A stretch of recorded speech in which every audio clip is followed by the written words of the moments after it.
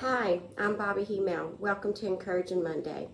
Today I want to talk to you about one of my favorite things in the whole world, the resurrection of Jesus Christ. You know, yesterday was Easter and we got to celebrate the resurrection. And I heard somebody say something and it really just gave me an aha moment. And I want to read it to you real quick in Mark 15, verse 4. It says, "But when they looked up, they saw that the stone had been rolled away, for it was very large." You know, what stone do you have today that you need rolled away? Is it sickness? Is it disease? Is it an infirmity? You know, what anxiety is your stone today? Because that's what it is. And Jesus says, that stone was rolled away.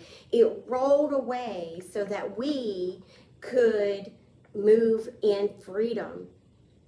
And freedom is what we got. And so whatever you are suffering with today, know that the stone has been rolled away. It's been rolled away. And what is more than awesome is that not only did Jesus send his son to die on the cross that we may have life and have everlasting life, but that we may live more abundantly, but he also sent us the Holy Spirit. When Jesus ascended into heaven, he said, "I must go so that the Holy Spirit must come." And he sent the Holy Spirit for comfort for us. He sent us the Comforter. So in the midst of our destruction, as the stone is being rolled away, he gave us comfort.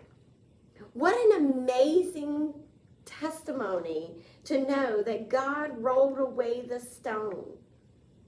Will you allow him to roll away the stone in your life today? I sure hope so. All you have to do is ask.